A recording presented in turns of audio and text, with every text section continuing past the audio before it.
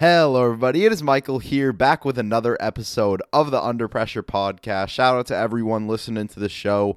We're going crazy on the Clips channel right now, so that is much appreciated. We got a stacked episode in this one. Make sure to drop a like, make sure to subscribe. I'm going to be talking about the Hawks, the Heat, Oklahoma City, the Clippers, the Patriots, Cade Cunningham, and do a March Madness bracket. So yeah, let's just get right into the episode. First thing I'm going to talk about is my scouting report of the consensus number one overall prospect in the 2021 NBA draft, and that is Cade Cunningham out of Oklahoma State. I've put a ton of work into making sure I have a very detailed scouting report on this young man, so make sure to leave a like, make sure to subscribe if you're new. It would really be appreciated if you shared this one. I've spent so much time on it, so let's just get right into it.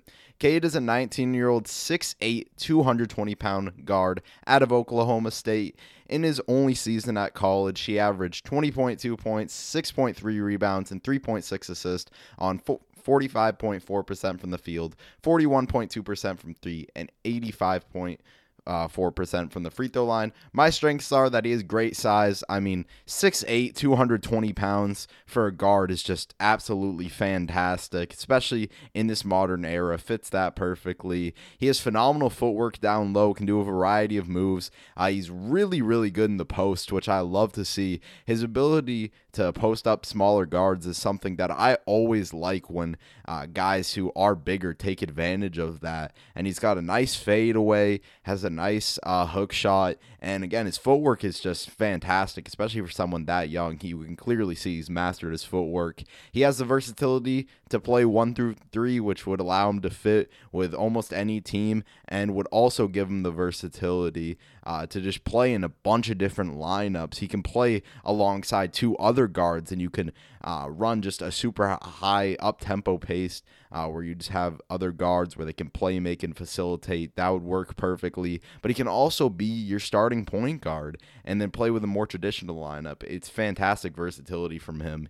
He has the it factor, which is something that I do feel like can be overblown, and I don't like really using it as an argument for someone, but it is something that's important. At the end of the day, having the unmeasurable ability to be a cold-blooded just killer down the stretch is so important if you're going to be the leader of a franchise. And especially in a stacked draft like this one, Cade Cunningham being the consensus number one guy shows how good he is. You need to have that mentality to be able to close out games and to be able to do your best at the highest leverage moments.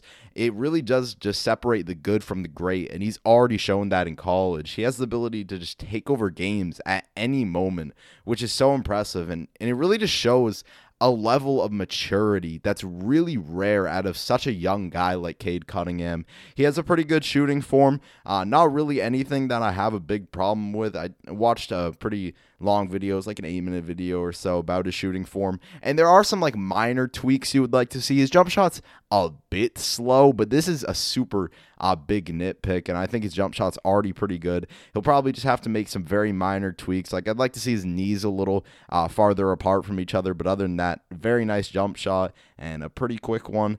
He has the ability to hit those pull-ups, step back, and sidestep threes.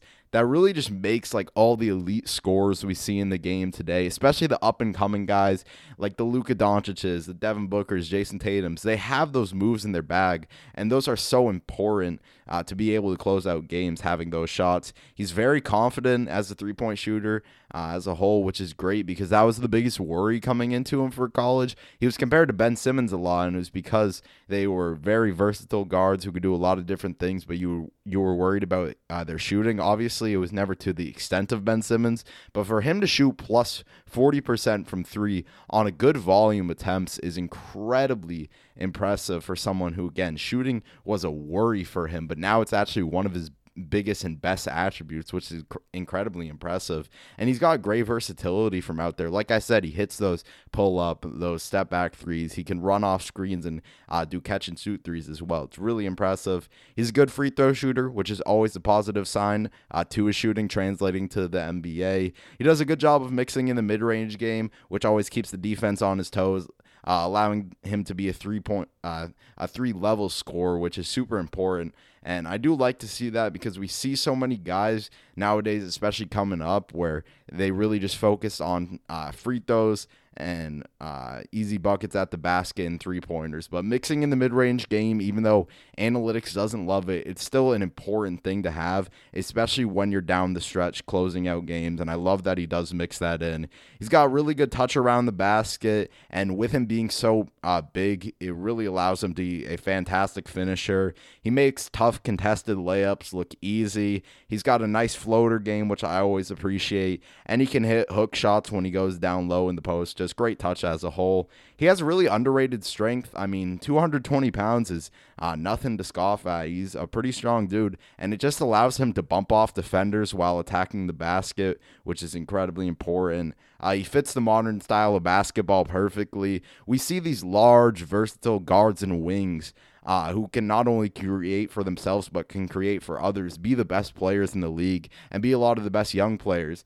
Players like Luka Doncic, LaMelo Ball, who has a similar size to him and has some similar play style things as well, and James Harden. These guys are some of the better players in the league. Obviously, LaMelo's not there yet, but he's had a fantastic rookie season.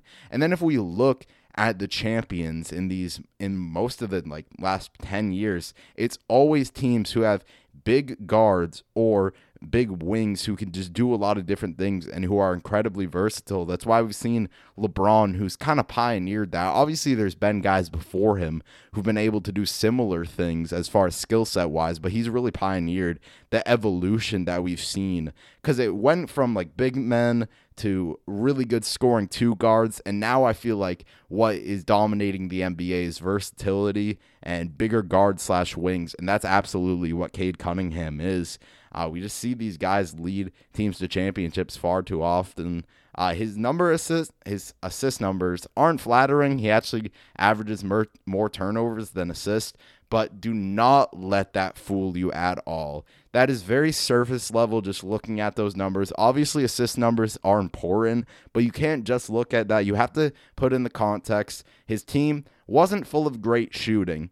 It was full of more guys who were really good at creating for themselves and kind of had a similar play style to Cade. So I think with a team that has more guys who are off-ball shooters, he will definitely average a lot more assists. It doesn't nearly tell the full story of how good of a playmaker he is.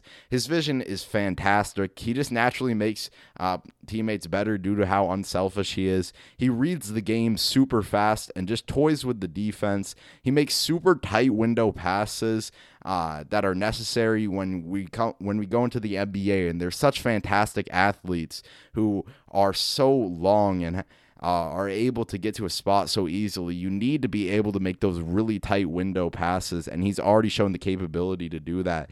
He hits shooters right in the pocket, which is very, very important. It's not about just seeing the man and making the pass. You got to hit him in the right spot so they can get into their shooting form quickly, and he does a great job of that. If you closely watch the passes, they're all right in the pocket so his shooters can get right to their shot, which is a very, very good sign, and that's perfect. His touch on those passes are excellent, and it just makes life a lot easier for his teammates. His ability in the post allows him to make very well, too, because he brings doubles to him where he can show off his just super crisp cross-court passes, which are fantastic and something that is super valuable in the modern NBA. We see that with a guy like Luka Doncic, who has that similar thing where he can post up and take advantage of smaller guards and then swing it cross-court, and it puts the defense in a really tough position, because when you bring over a double and then there's the help defense and you got the shooter in the corner, that shooter's either going to get an open shot or the defense is going to have to close out really hard, and then it gives whoever has the ball a ton of options. And being able to make those passes as easily as Cade Cunningham can do is very, very important, and that's another thing where his post ability helps him a ton. His basketball as IQ as a whole is just amazing. He's an absolute genius, and you could tell he studies the game so well, which is super important. Obviously, he has the physical attributes and the size to be a great player, but you have to have that love for the game. and the love to get better, which Cade Cunningham clearly does. He's a pick and roll with wizard, and with how important that play is, I mean, it's the most commonly run play in basketball. Being a good pick and roll player is so important, especially because that fits the modern style of basketball so well. He just manipulates the defense and leaves them lost so often, throws so many great passes, and gets easy buckets to his big men. Whoever he gets drafted to, those big men are going to eat off Cade Cunningham because he's so phenomenal in the pick and roll. But he's also great at scoring out of the pick and roll as well, which that versatility is super important.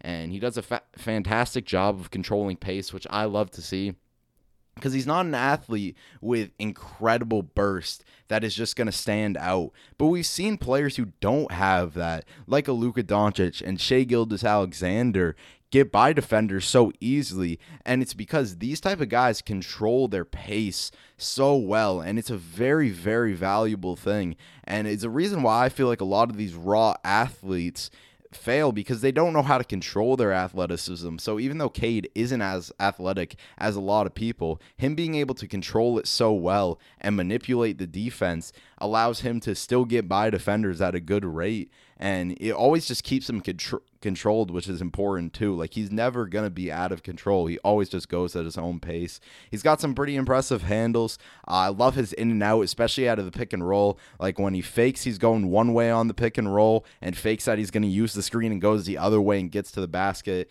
That's a phenomenal move from him. He's shown some really good defensive potential. He's made some rotations, contests, and there's been times where he's jumped in passing lanes that have really impressed me, especially when it gets tight in the late game and he really turns up the intensity. That's when you can see that the crazy defensive potential that he has, especially with him being as big as he is for a guard. It is just already there, the potential, and that's definitely really exciting. And he has a good ability to rebound for a guard. The size obviously helps that, and I love him having a good ability to rebound because it, again, fits the modern style of basketball. It's what I'll say with Cade Cunningham consistently, is that he fits this game so much. And another comparison to Luka Doncic, you'll see that a lot throughout this. That ability to rebound as a guard and then push the pace and push the tempo, I think, is super important in the modern game. His weaknesses, a lot of these are really big nitpicks, because I think he's almost as perfect as a prospect as there comes. So even if I say a weakness, it's not necessarily a big deal. It's just something that stood out a little bit, and I do think he can work on, because obviously no matter how perfect a prospect is, because Cade Cunningham, again, is about as perfect as you can get, everybody's going to have things that they can work on and things that they can get better at. And one of those being his handle. Like I said, he does have some impressive moves. His handle's pretty solid, but it could be better. And especially sometimes his handle can get a little too loose, which could lead him to struggle to create his own shot occasionally. And it could just have him get stripped, which leads to some unnecessary turnovers. And though all like high usage players like a Cade Cunningham, LeBron, who is the all-time leader in turnovers, Luka, all these guys are going to average a lot of turnovers. That's just what it comes being a high usage player in this league. You would like to see him just cut down on some of the unnecessary turnovers. Again, they're going to come, but it's rarely he'll just make a lazy pass that kind of frustrates you. He'll have like a charge, or he'll misfire on a cross-court pass. Not big deals for any of these, but it's just something that did happen occasionally that I'd like to see him get better at.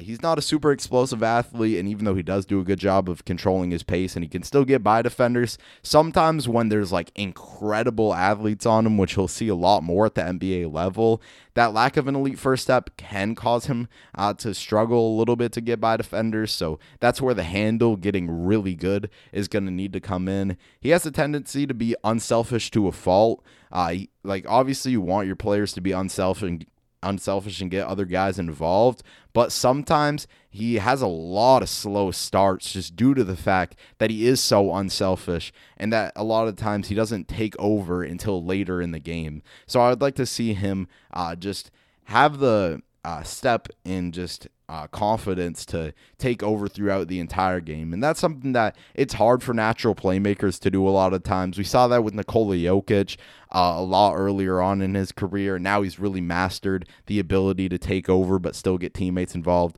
So that's a step that I'd like to see Cade take for sure. And his defensive potential is definitely there, but there are some issues, and I think this more comes from him just having so much offensive responsibility over at Oklahoma State and him playing so many minutes every game.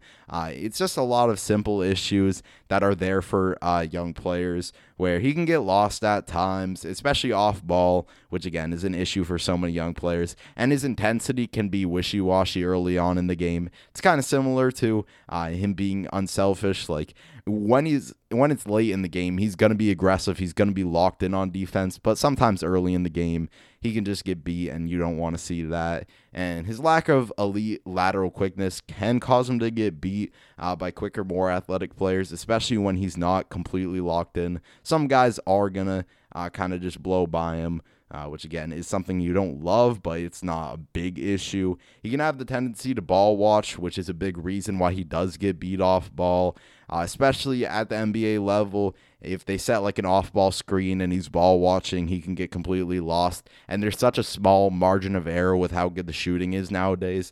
Definitely got to get better at that. And though I do really appreciate that he mixes in the mid-range to his game, I think it's great.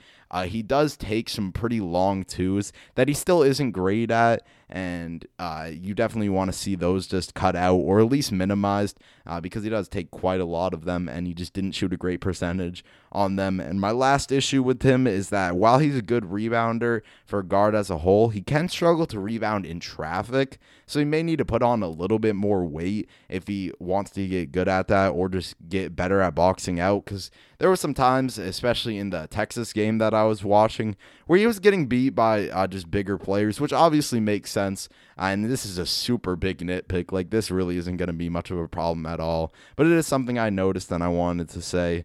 And I rate him as the best prospect in the class. Though I had my issues with him, they were all so small. And he's a fantastic player who has a fantastic future. Even in such a stacked draft class where I think there could be 5 all-NBA caliber players, which is really rare to say, I still think he's pretty clearly the number 1 prospect in the class. That's how good I think Cade Cunningham is. And my best fits for Cade are the Rockets because they could be better than expected pretty soon with Cade Cunningham if they do end up getting him, just because there's a really nice young trio there. And if you do keep some of your veterans, it's looking nice in Houston if you can get Cade. Because think of a trio of Cade Cunningham, Kevin Porter Jr., and Christian Wood. That's really, really nice. And obviously you'll still have John Wall, but again, Cade is versatile, so he could play alongside John Wall. And you're not really going to be giving that many minutes to Wall. Like, obviously he's still going to get his minutes because he's an established player in the league, but it'll be on an expiring contract, and he just doesn't really fit into your team anyway. So that's a perfect young trio. I think that's a fantastic fit. Probably the place that I would like to see Cade Cunningham go most personally. I think the Pistons would be a great fit as well, because they need just a young cornerstone, a true franchise piece, because I think they have a lot of complimentary guys that I do really, really like. Like, there's so many guys on that roster. I really like Sadiq Bey. I like Saban Lee. I like Sekou Namboya, Isaiah Stewart. But I think they need a true franchise-changing guy, and I think he just fit perfectly with those guys and with this young nucleus as a whole. I think him and Killian Hayes would work perfectly off each other. They're two guys who both can handle, both can create, and they both have size. And even though they are going to both be listed as point guards, I don't think that's a problem. And I think it's always good to have a creator in the game at all times. So with Killian probably having a much better second season, I think that'd be a crazy dynamic backcourt. And then their young wings and young shooters would just thrive off his playmaking ability. Sadiq Bey and Saban Lee and Isaiah Stewart, who's obviously a big, would work perfectly with him in the pick and roll. That would be amazing if the Pistons could land him.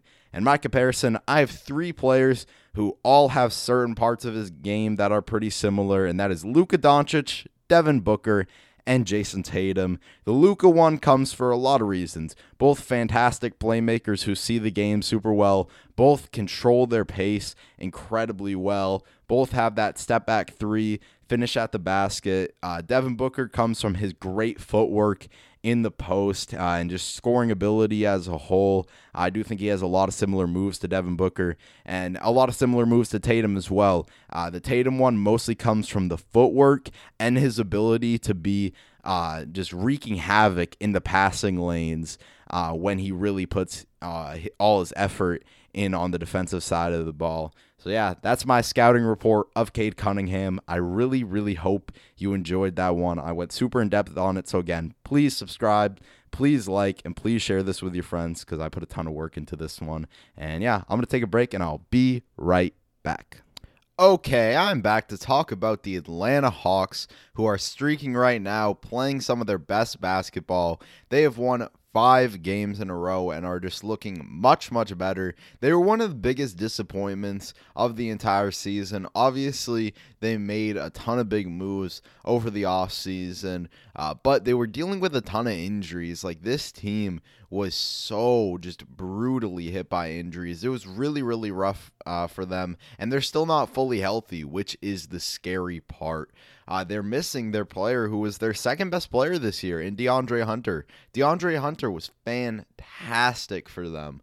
He was so good before he got injured. Obviously, it's 18 games, so you may not want to just take it as 100% legit. But watching these games, I saw all the signs that I needed to from Hunter, and he was just looking so great. He was shooting the ball pretty well. His free throw shooting improved tremendously, and the thing that improved most was just his ability to create his own shot, and that's definitely big. He was up to averaging 17 and 5 on very good splits with a true shooting percentage of 64. Just a huge leap from his first year. So I definitely think when he comes back, this team is going to be even better just because he was such an important part of this roster. But as a whole, I mean, they're just at the end of the day playing better basketball now. And I think it mostly comes from the coaching change. I don't think Nate McMillan is some amazing coach or anything.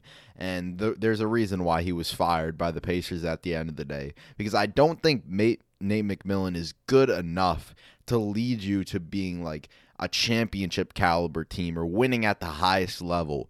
But what Nate McMillan can do is lead you to regular season wins. At the end of the day, he's respected around the league as a coach who's been here for a while and has been doing a job for a while. He's much more experienced than their former coach, and he, again, is just more well-respected and clearly understands how to lead this team better. At the end of the day, with a thing like this and with them winning 5 games in a row after the coaching fire, I don't even think it's them just playing like much better or they haven't gotten like incredibly more healthy. It's more the fact that the team morale is just better. There clearly just wasn't support in their locker room for their former coach. So now that they have a head coach who they do back, who they were winning when he was coaching when their former coach was out because he had a child. They were winning games under Nate McMillan. So now that he is the full head time coach, you can just tell that they like him more at the end of the day. And team morale is something that obviously you can't look at some sort of stat and find out what it's like, but you can see it. You can just tell when a team is really backing the guy that they're playing for and is motivated to go out there and win games, and that's what they're doing. Trae Young, as much as people dislike him, and I'm not a big Trae Young fan either, he's a fantastic player at the end of the day. He's one of the best offensive players in the league, and while his defense is obviously a huge issue, and I'm not going to give him a pass for that, like being the worst defender in the league has its caps to it, he's going to impact winning basketball. I don't know if it's going to be at the highest level,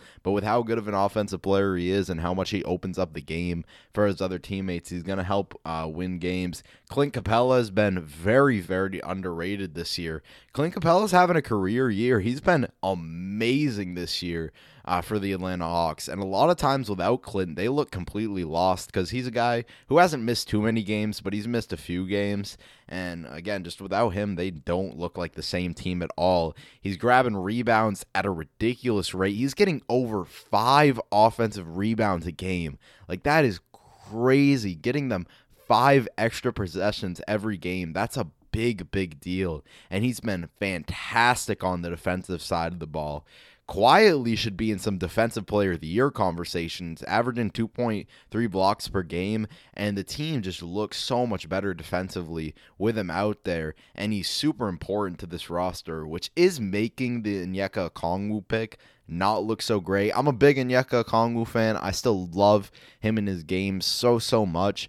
But I was on the board before they even had the draft of drafting Tyrese Halliburton, and obviously with how good he's turned out, I think that would have been a great pick. But even if that may not be super great organizationally wise, that Clint Capella looks like he's not expandable at all, it's obviously good for them winning games, and he's been just fantastic this year, and has definitely made the defense better than a lot of people expected. They're the 13th defense in the league, was the worst defender in the league. And I think that is just because they genuinely did a really good job of putting a bunch of defenders around Trae Young. Like, even a guy who I'm not a big fan of and has definitely been super disappointing on the offensive side of the ball, Cam Reddish, is a very good wing defender. I just want to see his offense be better because he's been bad this year. He's almost taken a step back from his rookie season, which is not something you want to see at all. He's almost averaging the same numbers, but he's just playing a little bit more and doing those numbers on worse efficiency. He's a guy who just really doesn't have the confidence that I think you need. You can see it a lot. He looks scared out there, which is the worst thing you can be as a basketball player, is scared. Because if you don't think the shot is going to go in, it's not going to go in at the end of the day. And I do think he already could maybe use a change of scenery. I know he's so young in his career, but he just has a bit of a weird fit with the Hawks, and I just don't really know what his future is with that team. He definitely hasn't looked great this year, and he really hasn't been the reason why they're winning. Gallinari has had a rough year as a whole, but he's been playing a lot better recently, and him playing better has also correlated them to just playing much better as a whole. He's shooting over 40% from three, and with John Collins being in and out of the lineup at times, he's definitely stepped up big in certain moments. He had that crazy game against the Celtics, and as a whole, he's just looked so much better recently, which is huge for them because he was such a big free agency signing.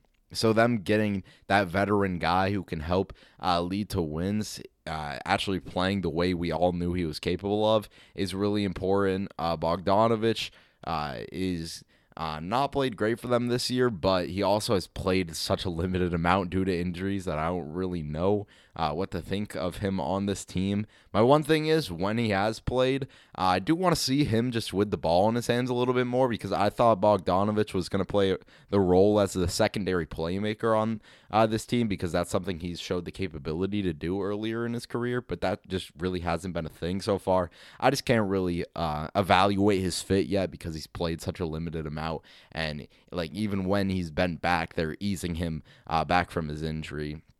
And still, some of their free agent acquisitions haven't even played yet. Like Chris Dunn hasn't even stepped on the floor yet, and I do think he could be a really nice backup point guard for them.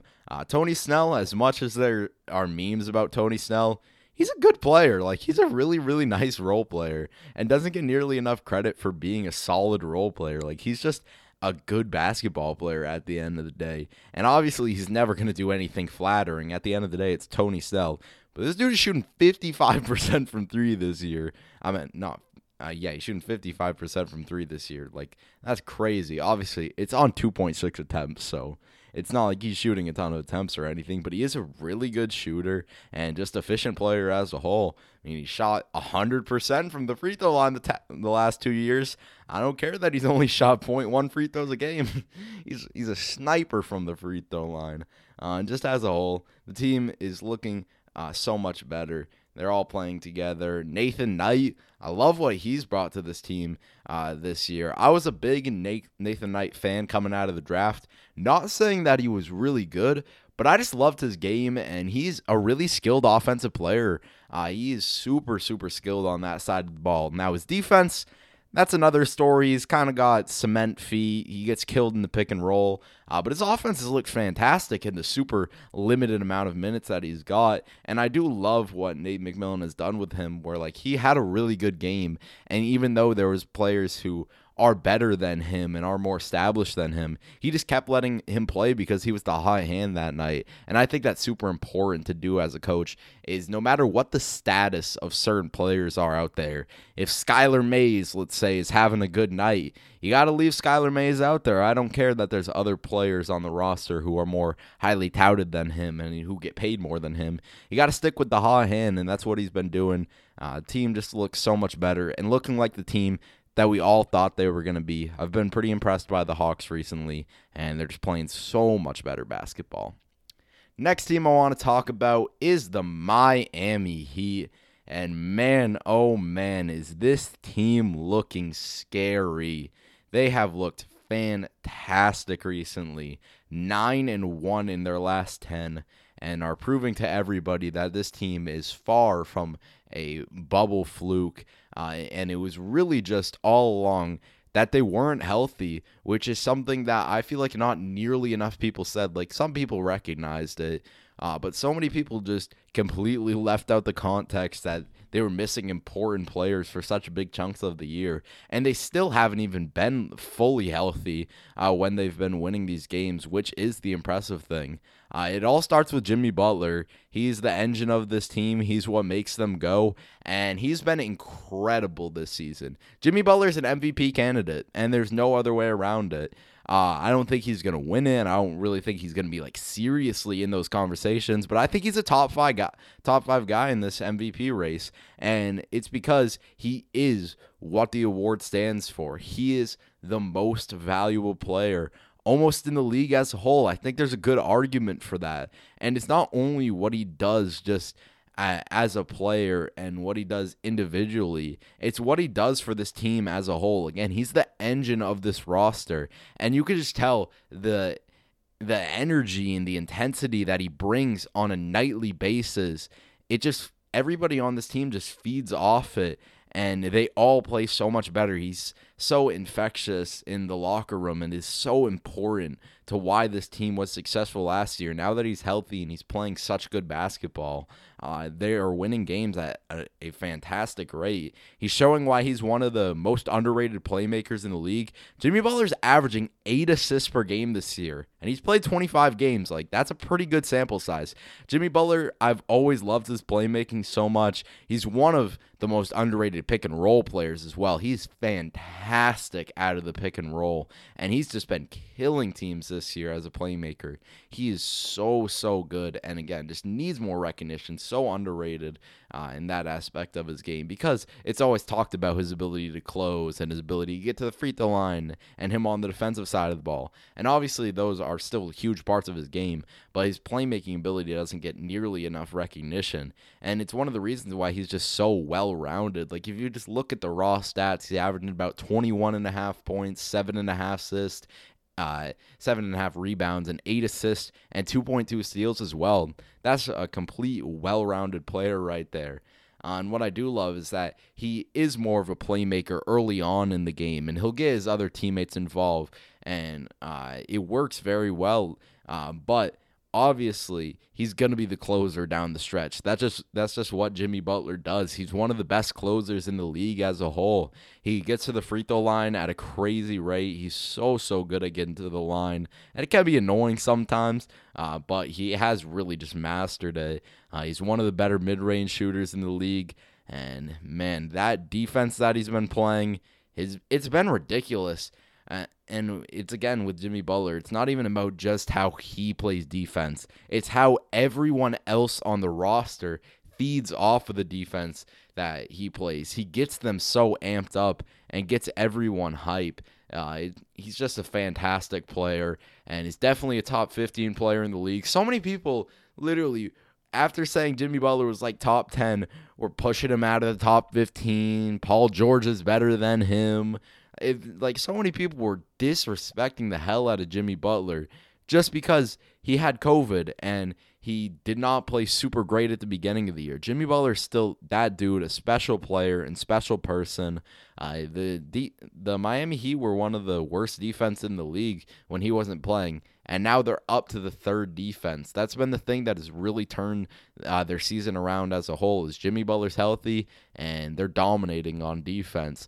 Obviously, Bam Adebayo's had a fantastic year. Definitely an all-star caliber year, even though he wasn't able to make it. I just love how he's expanded his game. It mostly comes from him being a better mid-range shooter this year. That's always something I wanted to see displayed more, and something that I really thought we saw be shown off in the Celtics series, and it's just been able to continue to get expanded on this year, which is just so great to see. I always love seeing players just expanding their game, making themselves more versatile, and he's definitely done that. He's improved a ton as a free throw shooter. You can just tell he put in that work to become a better shooter. He's shooting almost 85% from the free throw line on 5.7 attempts. For a big man, that's fantastic, and for any player in the league as a whole, that's fantastic.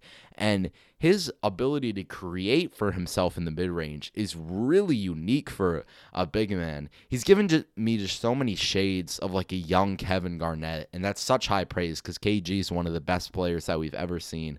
But I really believe Bam Adebayo is like a young version of KG. The dude is just special. Obviously, such a good playmaker, rebounds, and is such a great defender as well.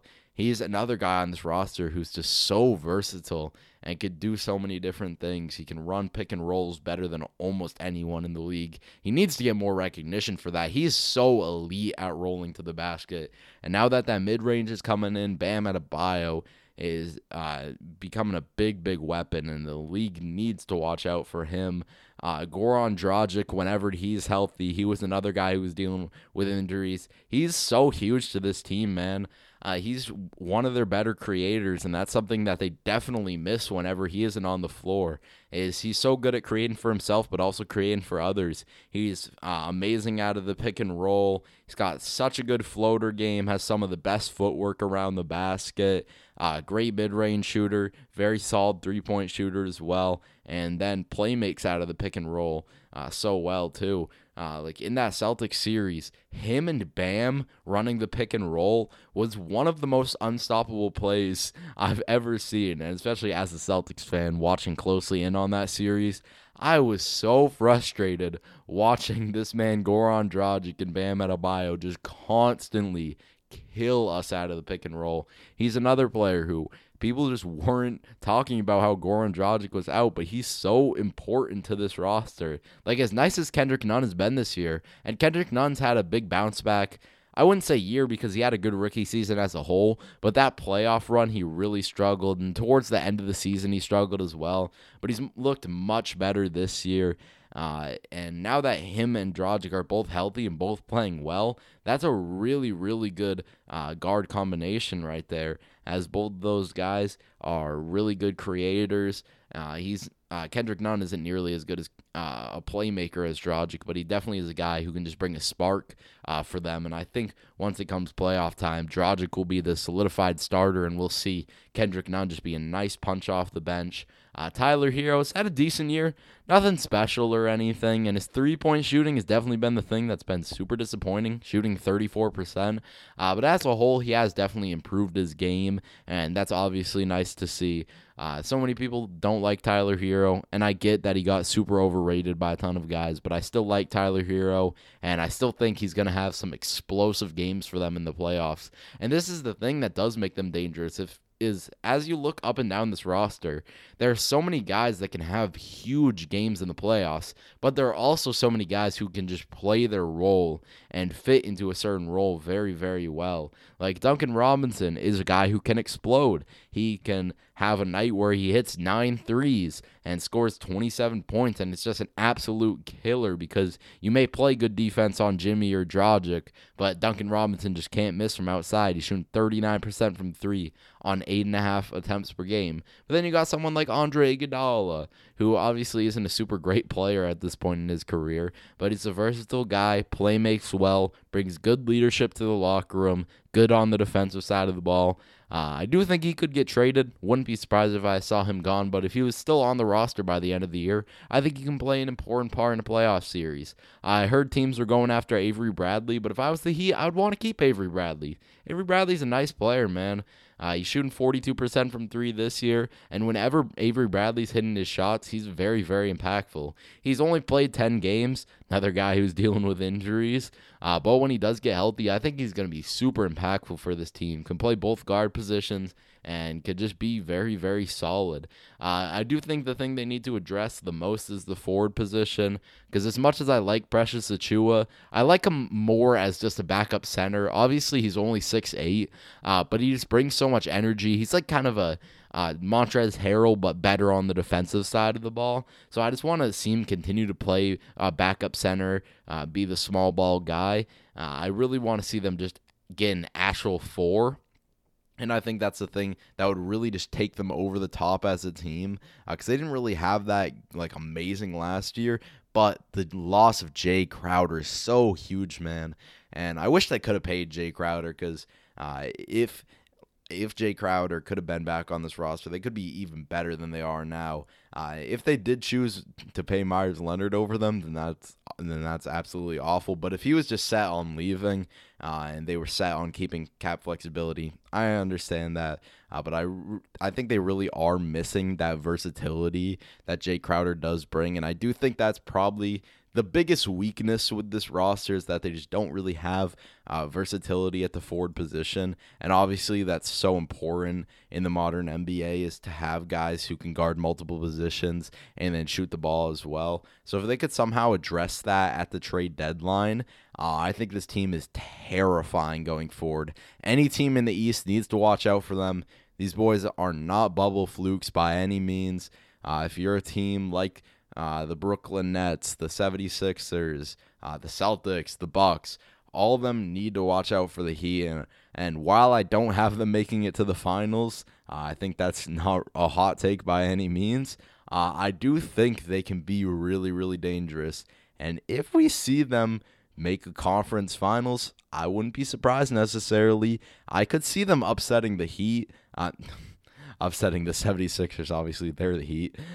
Yeah, I could see in a 1-4 matchup that goes to like 7 games and the Heat end up winning. I wouldn't be surprised by that, especially you put Bam on Embiid, you put Butler on Tobias Harris, and maybe try and get some forward to guard Ben Simmons. That could be a really compelling series. This Heat team is dangerous, man, and they're really just playing the best basketball at a good moment right now, and they've looked fantastic recently. The Miami Heat are back, and they are not bubble frauds by any means. Jimmy Butler is that dude, and you need to watch out for this team. I'm going to take a break, and I'll be right back. Okay, I'm back to talk about the Oklahoma City Thunder, who, while obviously they're not a great team or anything, at the recording of this video, they are 17-22, the 12th team in the Western Conference. I've been so impressed by them this year, and this team's future, man.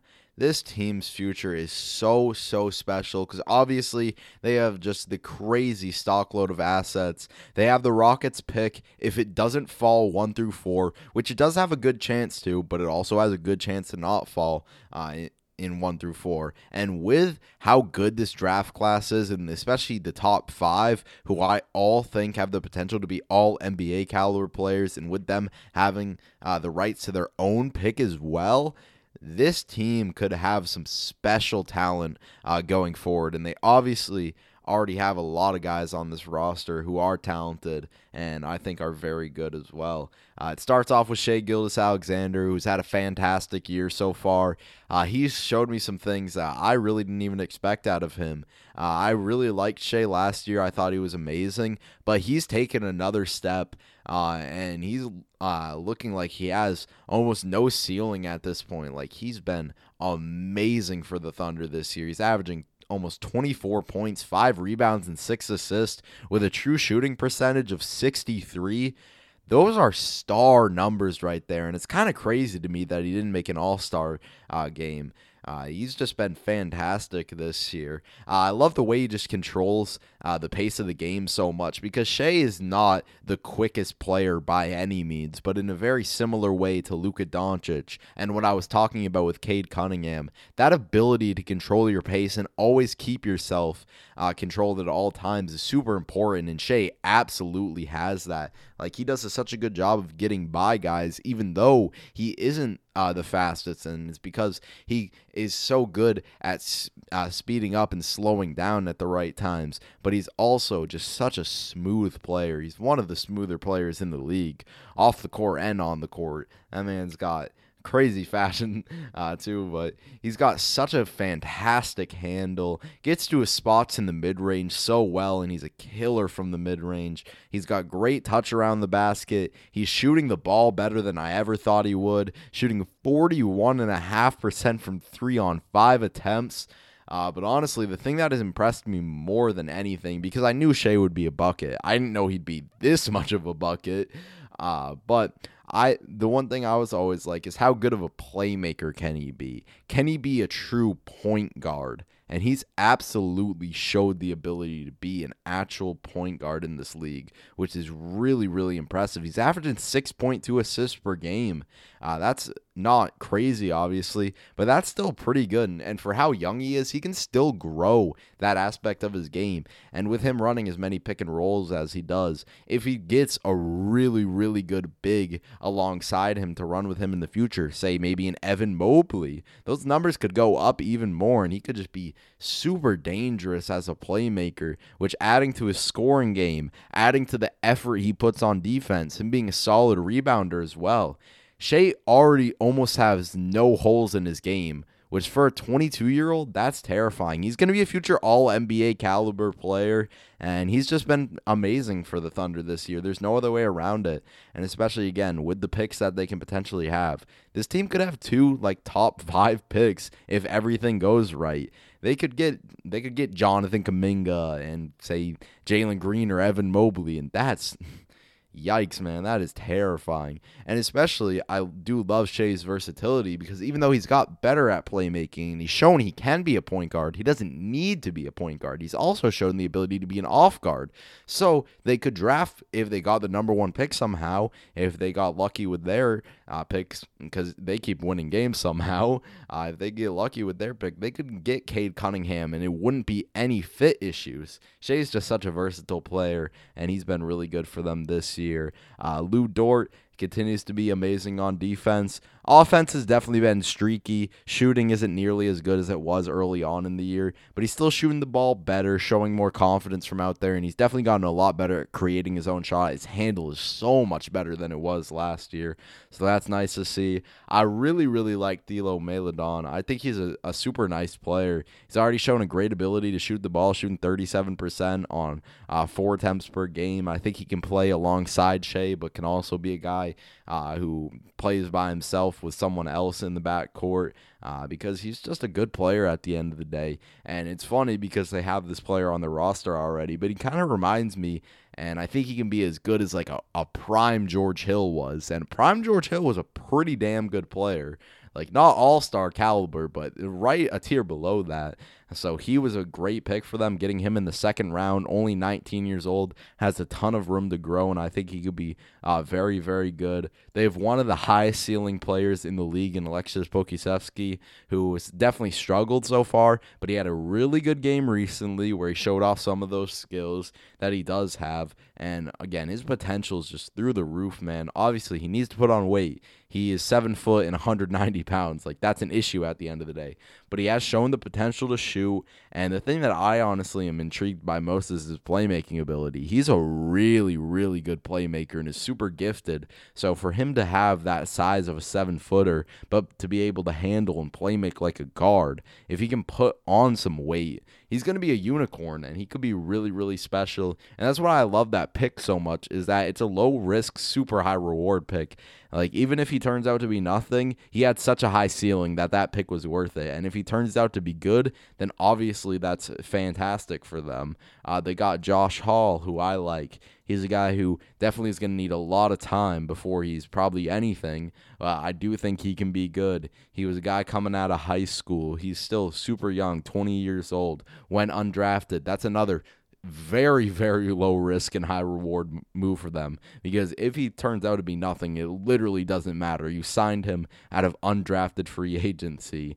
They traded for Ty Jerome, which was just like an add-on in the Chris Paul trade, and he's shown a really nice ability to play make this year, and he's a guy who is a big guard, being 6'5", needs to improve at a lot of different things, but he's shown confidence from outside, shooting 5 threes a game, and he's shown a really good playmaking ability as well, so I've liked what I've seen from him so far this year. Moses Brown has had some really good moments, and he's definitely been a bit of a surprise because I wasn't even aware of him. I didn't even know he played last year. And then I saw him playing this year, so I did a little research about him. He went to UCLA, and he's been just nice for them this year. I don't think he's ever going to be great or anything, but I think he could be a long-term backup center for them, which, again, getting him out of undrafted free agency, another super low-risk, high-reward move. That's amazing for them if you get a backup center for basically nothing. Like, that is perfect.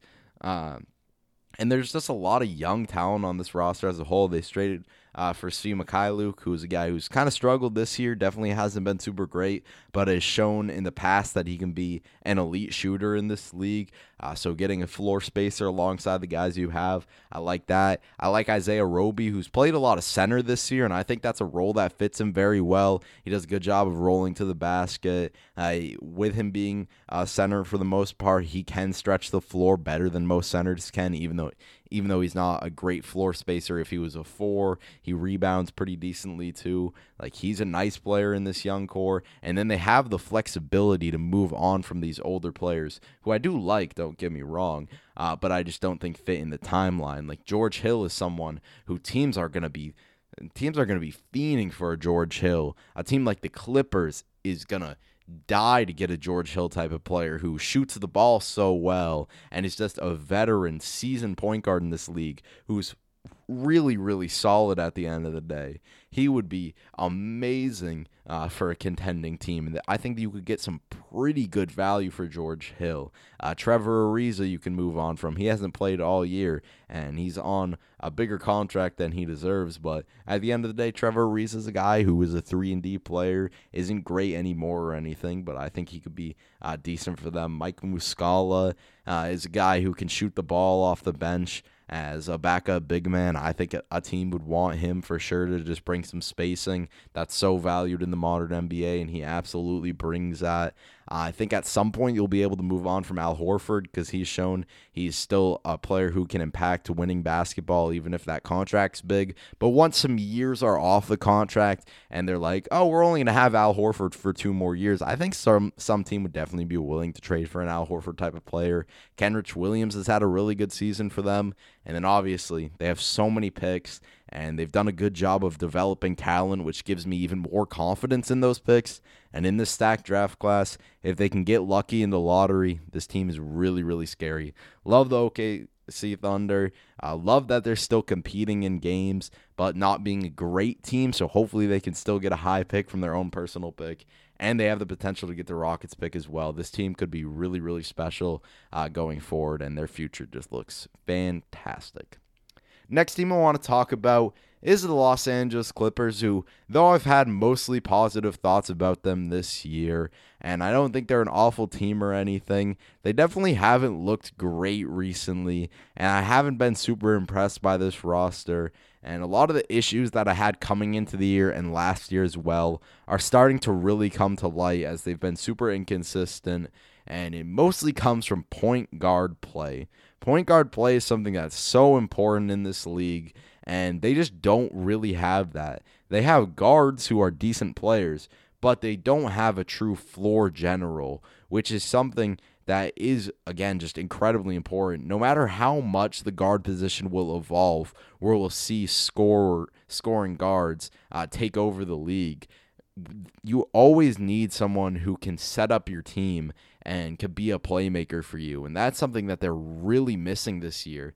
And that's something that I think is the biggest reason why they struggle down the stretch. They've been one of the worst teams in the clutch this year. They've really, really struggled. And I do think they have players on their roster who are clutch. I think Kawhi, as much as he's had struggles in this down the stretch this year, he's still a super clutch player. And I think this team should be much better down the stretch. And it doesn't just come from Paul George having some issues in the clutch. It all comes from, for me at least, the point guard play on this team. They don't have someone who can calm down the roster and slow the game down for everyone.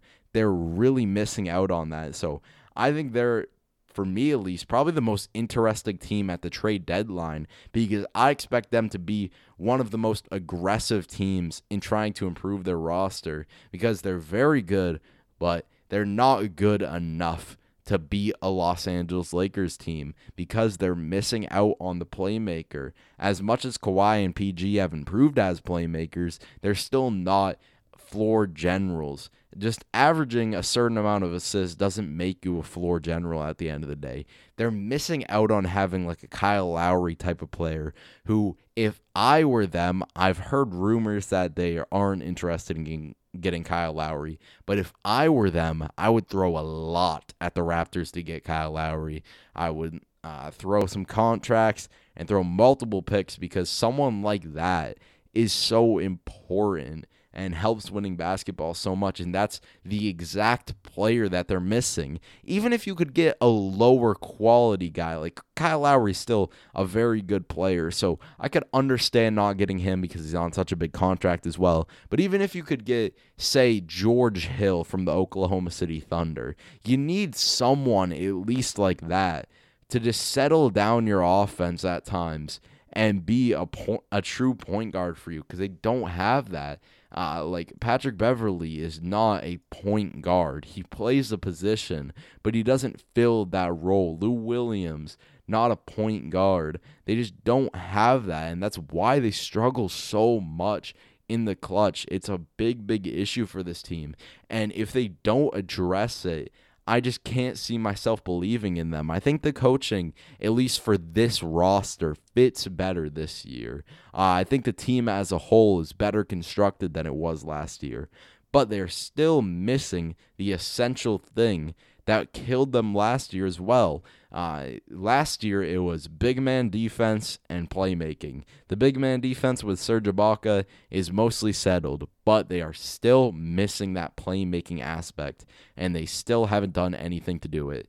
Even if you could get maybe Ricky Rubio from the Timberwolves, who I think you could buy pretty low on. He's on a pretty big contract, so you would have to match the contracts, obviously.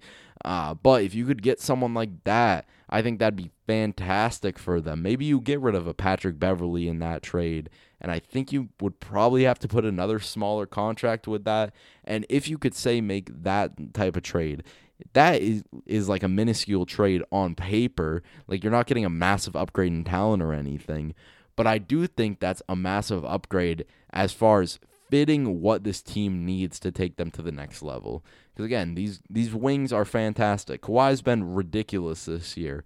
Kawhi's been an MVP caliber player. He's shooting 62.7% true shooting percentage, and he's averaging fantastic numbers. Paul George, as much as I'm worried about him in potential playoff series, and I'm not going to just jump back on the Paul George as a top 15 player and he's better than Jason Tatum bandwagon. I'm not going to jump back on that. He is still a fantastic player at the end of the day. I just do need to see him step up in the clutch. But he's been great for them this year. He's had ridiculous efficiency. He's been one of the most efficient players, and whenever he's healthy, he's been amazing for them this year. I think Serge Ibaka, even though his numbers aren't super special or anything, I think he's fit the role, what they needed perfectly, and has been super impactful for them. I think Tyronn Lue's done a super good job of coaching this team and making them work well together. Marcus Morris, now having a bench role, has been perfect for them in that, as he doesn't need to be alongside other guys who have the ball in their hands as much, because Marcus Morris is a guy who thrives when he can ISO a bit and when he can clear out. And now that he's playing off the bench, he gets to do that a lot more, so it just fits him much better. I think Nicholas Batum has had a bit of a revival season for them, and he's playing a nice role as a guy who doesn't really get many touches, but he spaces the floor well and puts in decent effort on defense. He's shooting 43% from three this year, and he's just been a really nice role player for them.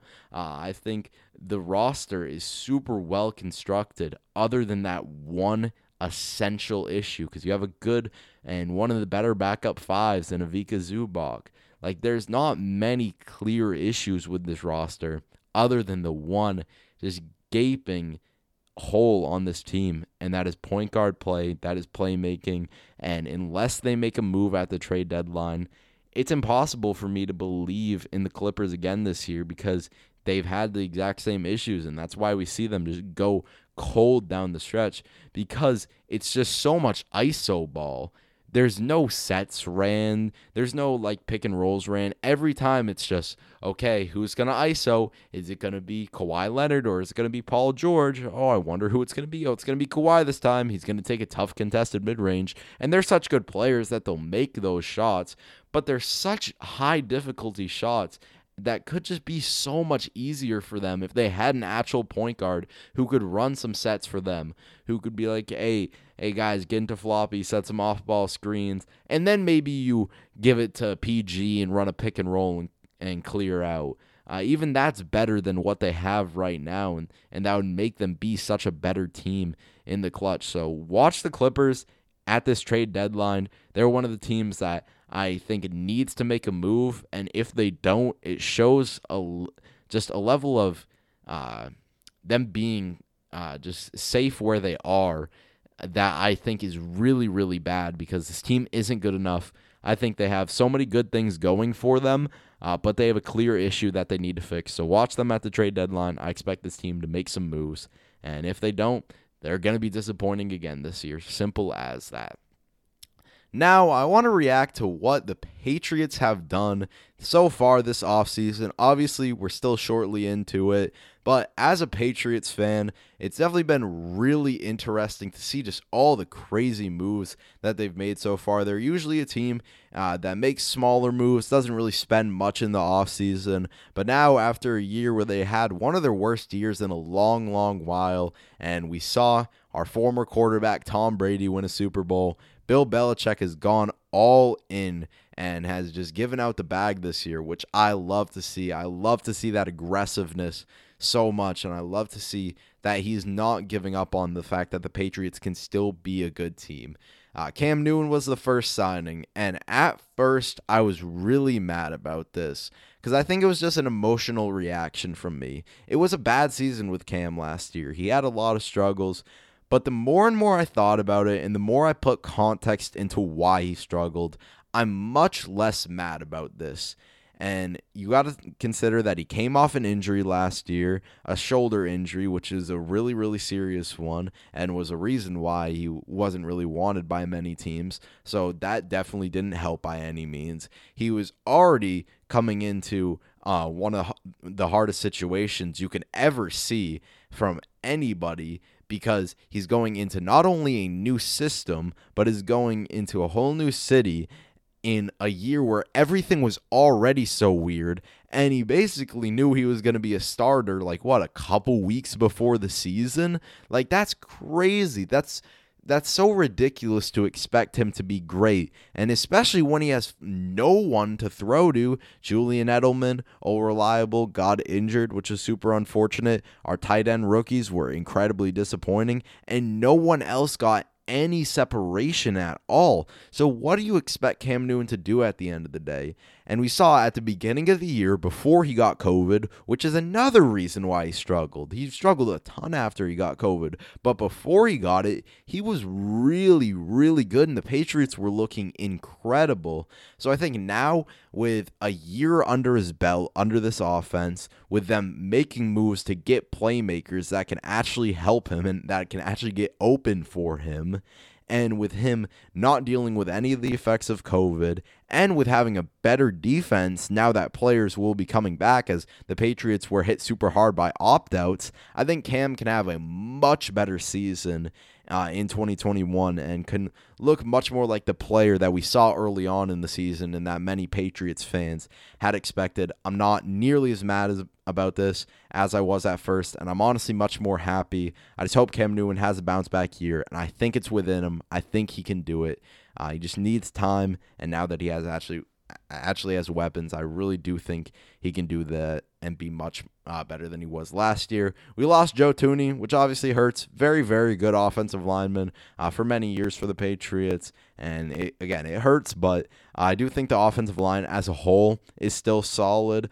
So I'm not like super mad about that, especially because us not re-signing him did give us the cap flexibility to still make moves. We traded for Trent Brown, who is a player who I do think can be good on the Patriots. Had some issues with the Raiders, was very overweight at certain points. But I think in a rejuvenated place, now that he really has stuff to prove, I do think he can be much better. And hopefully he's just happier because that'll motivate him to be in the best shape of his life. And with him being in actual good shape, I think he can be impactful for this team. I like that move for us. And the move that I like the most is Jonnu Smith. I think this is a fantastic move. Literally the only criticism for me is, like, what if Kyle Pitts is available at 15? But even then, I was talking about this with one of my friends, and I do think this could actually be really interesting, is maybe even if Kyle Pitts is somehow available at 15, maybe we say both of those third-round tight ends we drafted last year, they ain't really that good anyway. So let's take another tight end who is a dynamic weapon, who is super versatile. He can line up outside, basically acting as a receiver, and maybe we can have our next Rob Gronkowski, Aaron Hernandez type combination, but hopefully one of them doesn't end up being a murderer. You know, I think that could be really, really interesting if that does happen. Obviously, this is hypothetical, and we'd have to see it actually happen. But just strictly talking about Jonnu Smith as a player, I think this is fantastic for us to get him because he's a very, very good player.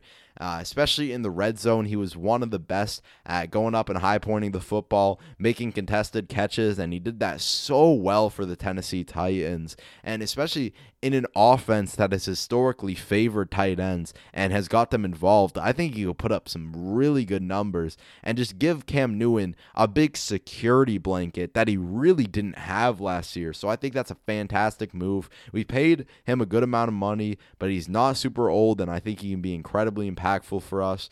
We got Devon Godshaw, who's a decent player, nothing special or anything, but definitely helps out the front seven, which was super weak last year because we just really didn't have that much talent. And now that we do have Dante Hightower back, the linebacking core being better should help that as well. We got Jalen Mills, who isn't a special player or anything, but we did sign him on a 4-year, $9 million guaranteed contract. I think that's cool. I mean, our corner position is already really good, but get another guy who can be solid and just be a decent player for us. Again, nothing special. But we also got Matt Judon, who I think in this scheme can be really successful. I think he's going to be a great pass rusher for us. He's a guy who you could argue we overpaid, like a lot of these people. But I think at the end of the day, you got to make moves. You got to improve your team, even sometimes if it does come at the risk of overpaying someone. But getting someone who can get after the passer at a pretty good rate and help that front seven, which was super weak last year, now that you have a healthy linebacking core with Dante Hightower coming back, you're improving some of your defensive line, and now that you got Matt Judon, that's going to be a lot better, and they're going to get much more pressure on the quarterback, which was a huge issue last year, which should also make things easier for Cam. Now that defense is going to be way better because the secondary was already very, very good, such good cornerback play, and now that the front seven is better, we got some solid safeties as well. The defense should go back to being really good.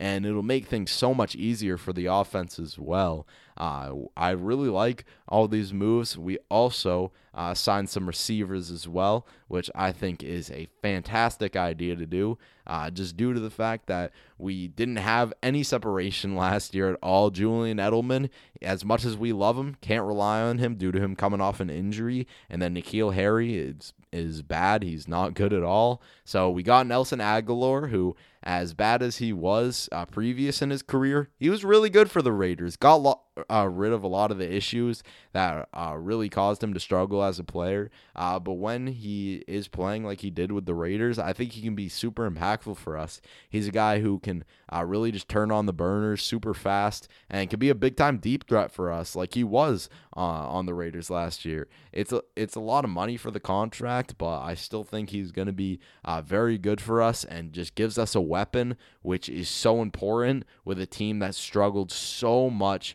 with getting separation last year. Like, we just got no separation at all last year, and now we have someone who can be a legitimate separator and really make big plays down the field. That's fantastic for us to get. That's so perfect. And again, it's a big contract, but I do like it still. I think it's still a good idea. We got Kendrick Bourne as well, another guy who can make some plays and I think can be solid for us. He's not going to be special or anything, but just having at least a somewhat reliable receiver who can actually just get a little bit of separation and make some plays in the open field, I think that's super important. He had a solid season with the 49ers last year, and I think he's going to be good for the Pats this upcoming season. As a Patriots fan, I'm super satisfied, super happy with the moves they've made as a whole.